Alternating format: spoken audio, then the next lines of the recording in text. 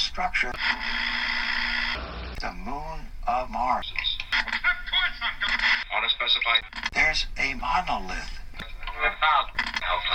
We've discovered a base on the backside of the moon. The scientist pulled out one of these mosaics and showed this base. Geometric shapes, there were towers, there were spherical buildings. There were very tall towers and things that looked somewhat like radar dishes. But they were large structures. And there was really something there. Don't you think somebody would have said something? Well, it has. People have been saying it all along. We interrupt our program to bring you a special broadcast. Welcome to the Zero Brain Podcast, kids. This is Dave Grave, and tonight we're going to be reading Chapter 9 from Somebody Else's on the Moon by George Leonards. But first, the news. According to the summitnews.com, China launches new app allowing citizens to report others for expressing mistaken opinions. This new platform will target anyone who criticizes the dictatorship's ruling CCP, disputes the official version of the country's history, or engages in misinformation. DailyStar.com. Visionary plans for roll-up TVs, smart contact lenses, and invisible fucking computers. Roll-up TVs and smart contact lenses and invisible computers are being developed by a major breakthrough following 10 years of research. Scientists have created a new crystal that can be used to make computer displays naked to the human eye and boost smartphone battery life. The revolutionary material was developed following 10 years of research and could soon allow today's electrical circuits to look just like glass and bend like paper. What do we got here? Next article. New York Post. The U.S. government is actually gearing up to share information about the reality of UFOs with the public. The Pentagon UFO report, they acknowledged the reality, a whistleblower says. Next article. TheSun.co.uk. World's eeriest place. Inside Skinwalker Ranch, a UFO hotspot probed by the fucking Pentagon, where cows have been found inside out, and the soil is fucking radioactive. A specialist team has been recruited to probe Skinwalker Ranch. And this is the same place where the Pentagon funded a top-secret study to find out information on UFOs as well as alien fucking life. This isolated spot at the center of some of America's most mysterious cases, including horrific cases of cattle mutilation and sightings of bulletproof, shape-shifting creatures. Now, if Skinwalker Ranch is unsettling for you, no problem. Because humans could erase unhappy memories with groundbreaking new neurotechnology. The memory editing technique called decoded neurofeedback, or DECNEF, was created for the treatment of PTSD. But some critics say it could potentially be used to implant false fucking memories. Total Recall much? Hashtag Arnie. A radical new technique to target and erase painful fucking memories has raised huge ethical problems, says a leading neurologist, because it threatens to artificially change a person's personality. Alright, cue narrator voice. Chapter 9, Rays Streaming from Craters. A startling theory. The moon is a strange place.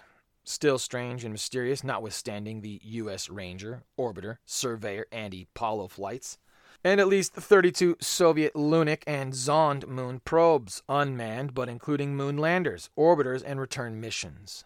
There are still countless puzzles as to the moon's origin, its contents under the crust, the nature and purpose of its occupants, etc.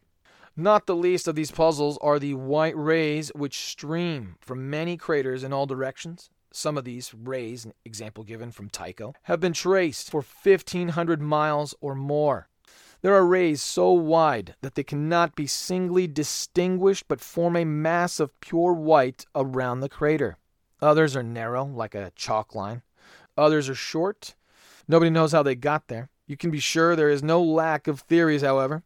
But in the end, most astronomers and astrophysicists concede that they are mysterious properties of the rays. Whenever one proposes a theory to explain a phenomenon, he must be certain that it covers all examples. We must list all known properties of the rays, we must describe all types, and only then can a new theory be compared with the list to see if important areas are covered or left out. Number 1.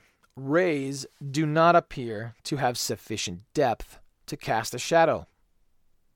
2. They are white and do not show up well under oblique sunlight when there are pronounced shadows. On the other hand, the rays become very enhanced under full midday sun. 3. Rays typically cross the darkened, smooth maria, ridges, mountains, and valleys with no interruptions. Where they stop suddenly, there's usually another crater at that point. While most rays are reasonably continuous, a few can be found which stop, start again in a few miles, stop, and start again. 4. There are some oversystems of rays, notably the system of crossing rays from Copernicus, Kepler, and Aristarchus. Number 5. Some rays do not emanate from exactly the center of a large crater, but are tangential to it. 6. There are many examples of craters which have pronounced rays coming from 1, 2, or 3 directions only. More than one crater can be found with a single ray streaming from it. 7. Many rays, example given from Copernicus, seem to end in a tiny white craterlet. Rays range in width of up to 10 miles. 9. They appear to consist of dust-like particles which are perfectly spherical, judging by their appearance from all angles, and which cling to everything touched. Number 10. They seem to have the same reflective quality as white rocks from inside the moon's crust. Textbook theories as to the origins of rays.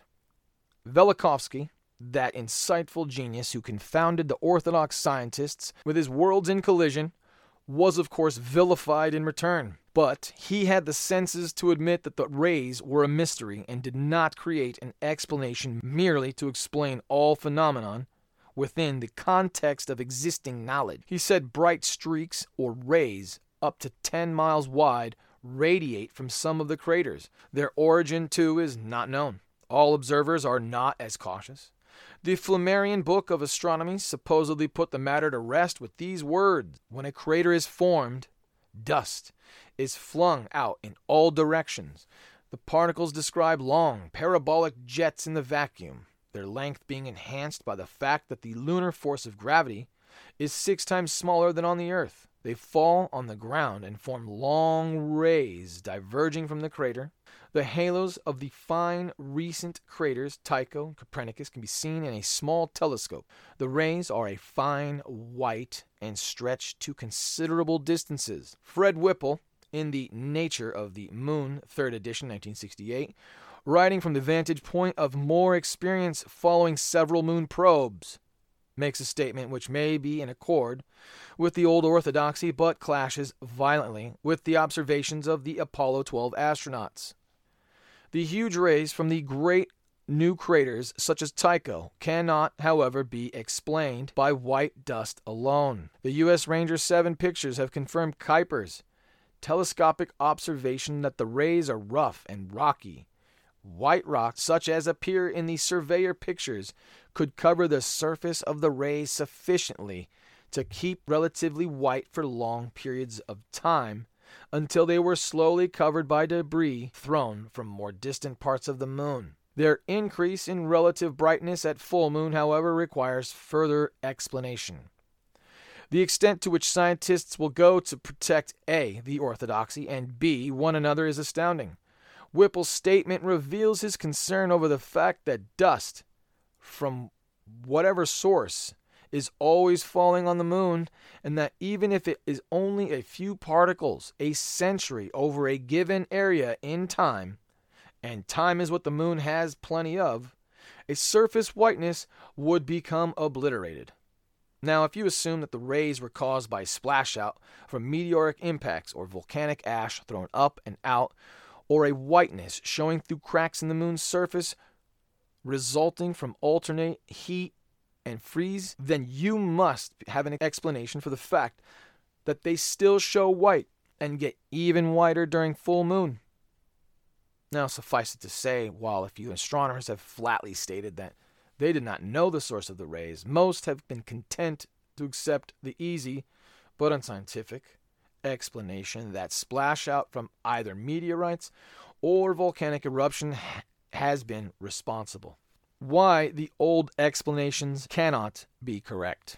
A meteorite hitting the moon and making a crater would tend, unless it was a very oblique hit, to create a ray pattern around the crater. There are as many craters which have only partial ray systems as there are those which are fully patterned. There are as many craters which have only partial ray systems as there are those which are fully patterned. An oblique hit by a meteorite would not create a single ray. The splash out would be more general over the direction of flight. I've sketched below a few good examples of odd ray systems around some craters. These ray systems are not peculiar to small craters or to large craters. They occur in all sizes. Example given, craters of half a mile in diameter on up to many miles in diameter. Another strong consideration not examined in the books I have read is that of overlapping ray systems, a new impact would, if this theory is the true explanation of rays, tend to partially obliterate another nearby ray system. But this is never the case. All rays seem to show up clearly, even in the case when three ray systems from Copernicus, Kepler, and Aristarchus overlap.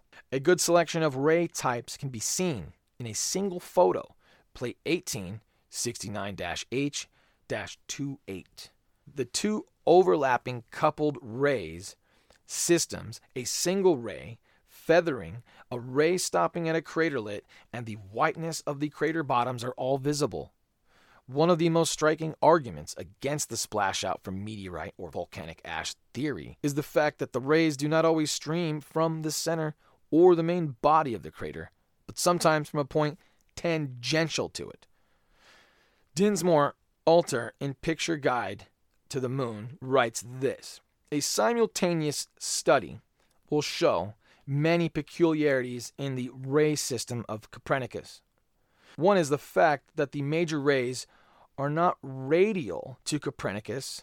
The second is that in Mare Imbrium, north of the crater, there are many plume-shaped short rays which are radial to Copernicus. The point of the feathers are toward that crater. In a few cases, a craterlet is observable on the pointed end of such an elementary ray, and in nearly all cases, a brightish spot can be seen there that can be assumed with some confidence to contain a craterlet. Examination of the two major rays extending northward into Mare Imbrium shows that they have a vast, complex structure. Despite overlapping, there are places where this structure can be observed as composed of the elemental plume rays, which are radial, although the complex rays are not. Let's pause to think about it. Does the above statement give you a clue? Consider what the basic properties of the rays are, consider what they cannot be, and then consider the prime thesis of this book: a new explanation for crater rays. We have seen clearly thus far in the book that intelligent, purposeful residents are on the moon. We've seen results in their efforts, as well as indications that they are there now. It is probable, although admittedly there is no solid evidence for the following statement, that the moon has been occupied for a long, long time, perhaps thousands upon thousands of years. How do the occupants of the moon move around? The answer to this question lies in the area of common sense. Suppose they arrived on the moon from another point in space by spaceship, perhaps powered by a means totally unknown to our scientists at the present time. By extension, they move from one point on the moon to another by spaceship. In some of the photographs of the moon, there are objects which may well be these spaceships. They range in size from smaller than a football field to a mile or more in diameter. Readers batting an eye at this size estimates are referred back to early pages of the book, to the references by some scientists to the fact that we may be looking at the artifacts of extraterrestrials without recognizing them, and especially to the comment by the Canadian scientist about mental straitjackets. It is but one step now to the new explanation for crater rays. Flying objects on the moon land at the bottom of a big crater. Having a fine, powdery white dust at the bottom, they go back and forth to other craters to deliver or to get a supply of something. The fine, powdery white dust sticks to the underbellies of the flying objects. As the flying objects vibrate above the ground, the dust gets shaken off. Because the flying objects have definitive places to go, the dust tends to fall as straight rays along certain paths. In the case of very busy craters, the occupants in the flying objects have many places to go in all directions. In the case of some quieter or more specialized craters, there may be an interchange only between that crater and a single other point on the moon. Hence, one single ray. Admittedly, this explanation is tied to Earth persons' perception of commerce, but no explanation based on natural phenomenon fits, and we know from visual evidence that objects come and go in the craters. We shall shortly see that in any object landing in these white-bottomed craters must pick up a white dust, which is then subject to being shaken loose. I searched the NASA literature for reference to the rays and for new data on them. I talked with Dr. Farouk Elbaz, the geologist who had been so closely associated with the Apollo flights. He confirmed that the rays consisted of a fine, white, powdery dust or soil. He referred me to the preliminary scientific report from the Apollo 12 flight. This was the manned landing on the moon. I quote from that report. The material at the Alsep deployment site appeared to be loose and fluffy, and according to astronaut Bean, was difficult to compact by merely stepping and trampling on it, i.e. the material constituted one of the white rays of Copernicus. The fine-grained surface material had a powdery appearance and was easily kicked free as the astronauts moved on the surface. During the Apollo 11 EVA extravehicular activity, astronauts Armstrong and Aldrin noted the ease with which fine-grained material was set in motion while they were walking on the lunar surface. Now, the tendency of the loose, powdery surface material to move easily in the lunar vacuum and the 1/6 gravity environment imposed operational problems that were augmented by the fact that the same material also exhibited adhesive characteristics that resulted in a tendency for the material to stick to any object with which it came into contact.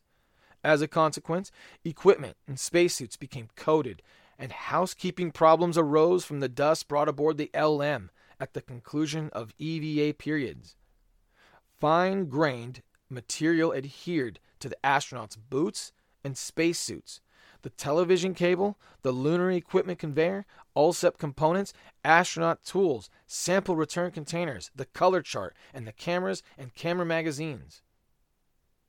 It appears that under the shirt sleeve atmosphere, 5 pounds per square inch pressure, of the command module, the fine dusty material lost its adhesive characteristics. Those who hypothesized that the rays streaming from craters consisted partly of boulders were wrong.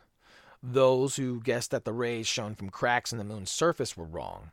The rays are simply a thin covering of white powdery soil which sticks to everything, including the underbellies of flying objects. This explanation is totally in accord with the properties of the rays as we now know them. Flying objects not necessarily emanate from or return to the center of a large crater, hence rays which are tangential. Flying objects may well make many stops in their travels, hence feathering of the rays, and streaks which sometimes connect two major rays. The white streaks go right across rills, ridges, valleys, mountains, as white dust falling from a flying object would. Raymond A. Littleton points out in the modern universe, and there are the strange bright streaks, some 10 miles or so broad, that extend out from many of the craters but have no perceptible shadow effects and must presumably be an extremely thin superficial phenomenon. They also run right across all other irregularities without any resulting change in color or width. I think it is clear to the reader that crater material splashed out in an arcing curve at time of impact or volcanic action might be terminated at a high mountain range, whereas a flying object progressing in a generally straight line and shaking off white powder will create a continuous ray, as we see crossing mountains and valleys alike. The most convincing aspect of this new theory is that it accounts for the brightness of the rays after millions of years of space dust slowly accumulating on the moon. The large craters such as Tycho, Kepler, and Copernicus, which have the largest ray systems, are probably, in Patrick Moore's words, Precambrian, over 500 million years old, in which they are at least as ancient as the oldest terrestrial fossils. They may be perhaps considerably older.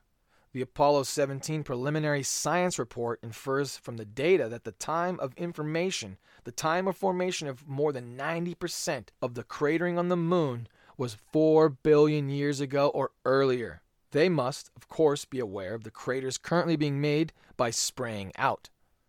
The fact that the white powdery soil can be seen today with such brilliance can probably be attributed to a continuing process, that of countless trips made by many flying objects over countless years, rather than to an impact in the Precambrian or earlier times.